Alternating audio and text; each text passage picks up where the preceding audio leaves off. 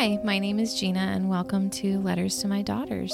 I just want to take a second to thank you if you've been listening for a while now, and welcome you if you're new. Today we're going to be talking about guarding your heart, which is something that I've definitely had to learn the hard way. Hopefully you can relate and this helps.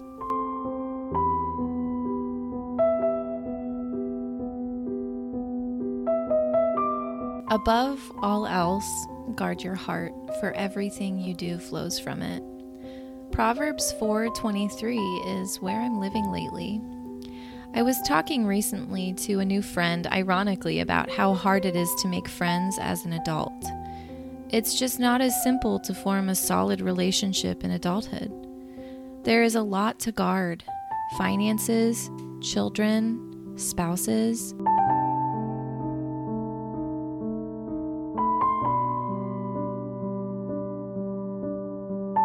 I remember being a kid and being told that my friends were not my therapists. I don't think I ever fully understood this concept until I became an adult. Part of that is because I have been burned, but a majority of it is because I have burned other people, especially with my carelessness in oversharing and expectation. As a teenager, I spent a lot of time talking to get attention. My oversharing, the lies that I told people, the stories I made up all in the name of attention, came from the heart of a broken little girl. As I grew older, the attention I got became alienating, and I began to learn the hard way that treating friends as therapists was not a good thing to do. It took me voluntarily going to therapy late in my teens to begin to unravel and undo some of the damaging behaviors I had drifted into.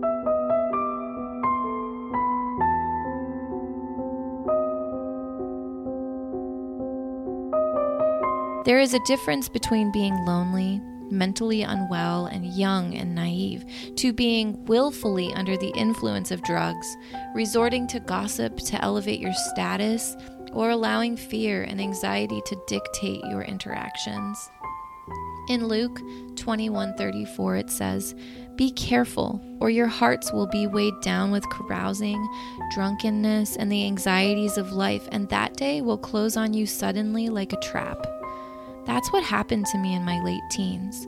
My carousing, gossiping, lying, my drunkenness, my anxiety, all of those things closed on me like a trap, and I wound up pregnant by someone I did not know well, who abused me.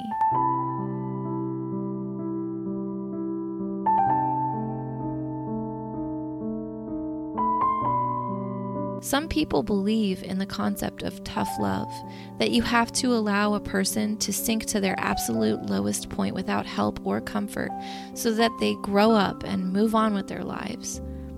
Having my first child forced me to grow up, being caught in the jaws of my circumstances that I created for the most part, put me in a position of helplessness, weakness, and trapped me in lies that told me I couldn't go anywhere from there. Until I held my first daughter in my arms, I didn't think I would live to see my 20th birthday. And I'm recording this on my 30th birthday. I didn't want to live that long. And the time in my life taught me that I had to be careful with everything I said and did from that day forward.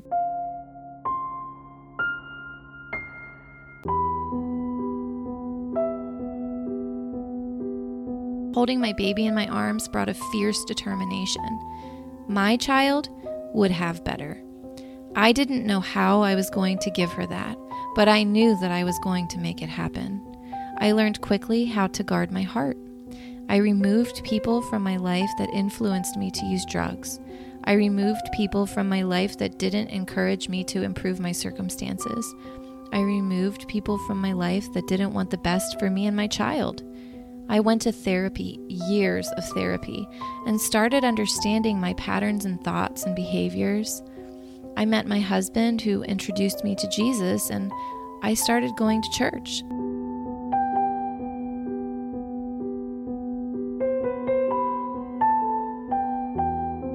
And I just want to point out that I was burned by several churches and leaders in Christian communities early on in my faith. One Christian counselor had the audacity to tell me that if I would just give in and marry my daughter's father, he would be faithful to me and stop abusing me. A Christian school once expelled my daughter before she ever started, after collecting payment from me, because they found out I had bought a house and lived there with my now husband just a few weeks before our wedding. I was trying to see the best in everyone, trying to have a fresh start in my faith, and in my overeagerness to fill my life with Jesus, I overshared. I wasn't guarding my heart again. It was discouraging. I was made new in baptism, and yet, through my own carelessness and the judgment of others, I was still the same old unlovable me that I was all along.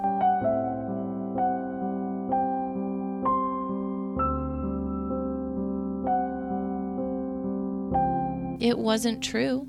I was not actually unlovable. But those years of programming my brain to believe the enemy's lies did a number on me that I was hard-pressed to shut down. Even now, entering my 30s, I still sometimes struggle with those lies.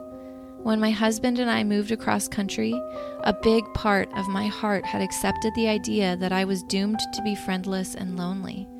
Just maybe 2 years ago, I sat in my car sobbing into the steering wheel, confessing my loneliness to Jesus in prayer. It truly wasn't until I turned my heart from the world to the Word that I began to notice changes in my social life. I spent several years thinking that my decision to be baptized was sufficient for my salvation. I was a brand new Christian when my life fell apart all over again in the form of 3 miscarriages, the loss of my sister, and a period of no contact with both of my parents.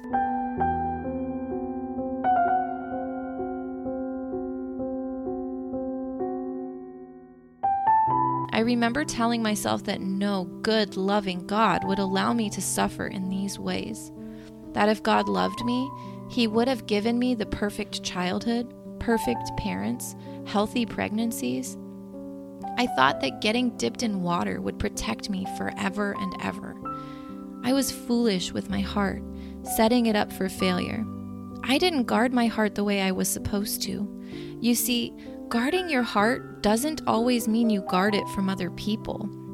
Sometimes it means you have to guard it from yourself, from your bad habits and self-sabotage, from the lies of the enemy. I had felt victimized so many times in my life that I thought that guarding my heart meant I had to harden myself in preemptive defense against those who hurt me. But I have learned that the harm that others can inflict on me pales in comparison to the harm I have done to myself.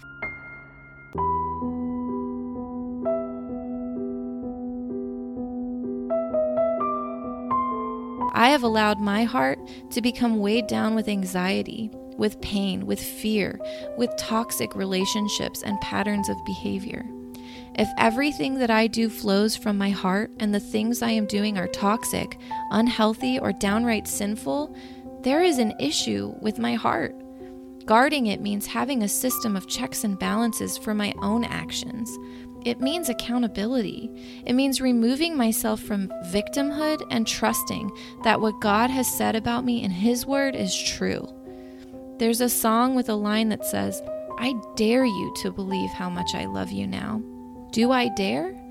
I have lived so long believing that guarding my heart meant not believing that I could be loved. And now I am being dared to believe this perfect love that I surely do not deserve.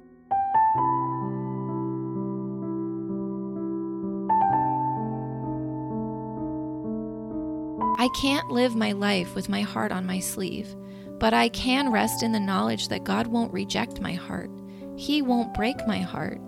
The times my heart has broken, shattered into a million pieces, God has been with me.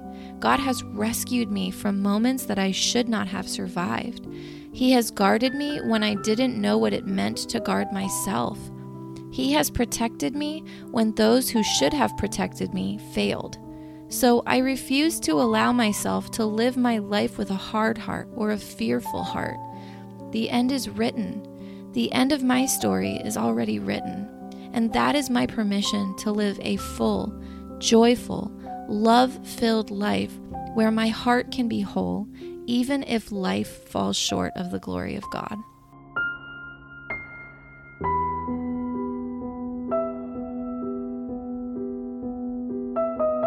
just want to take a second to say thank you for taking time out of your day to listen to my podcast.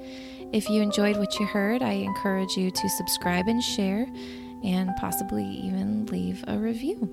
If you have any questions or comments, feel welcome to send me a quick email at questions.letterstomydaughters@gmail.com. Thanks again for listening, and have a great week.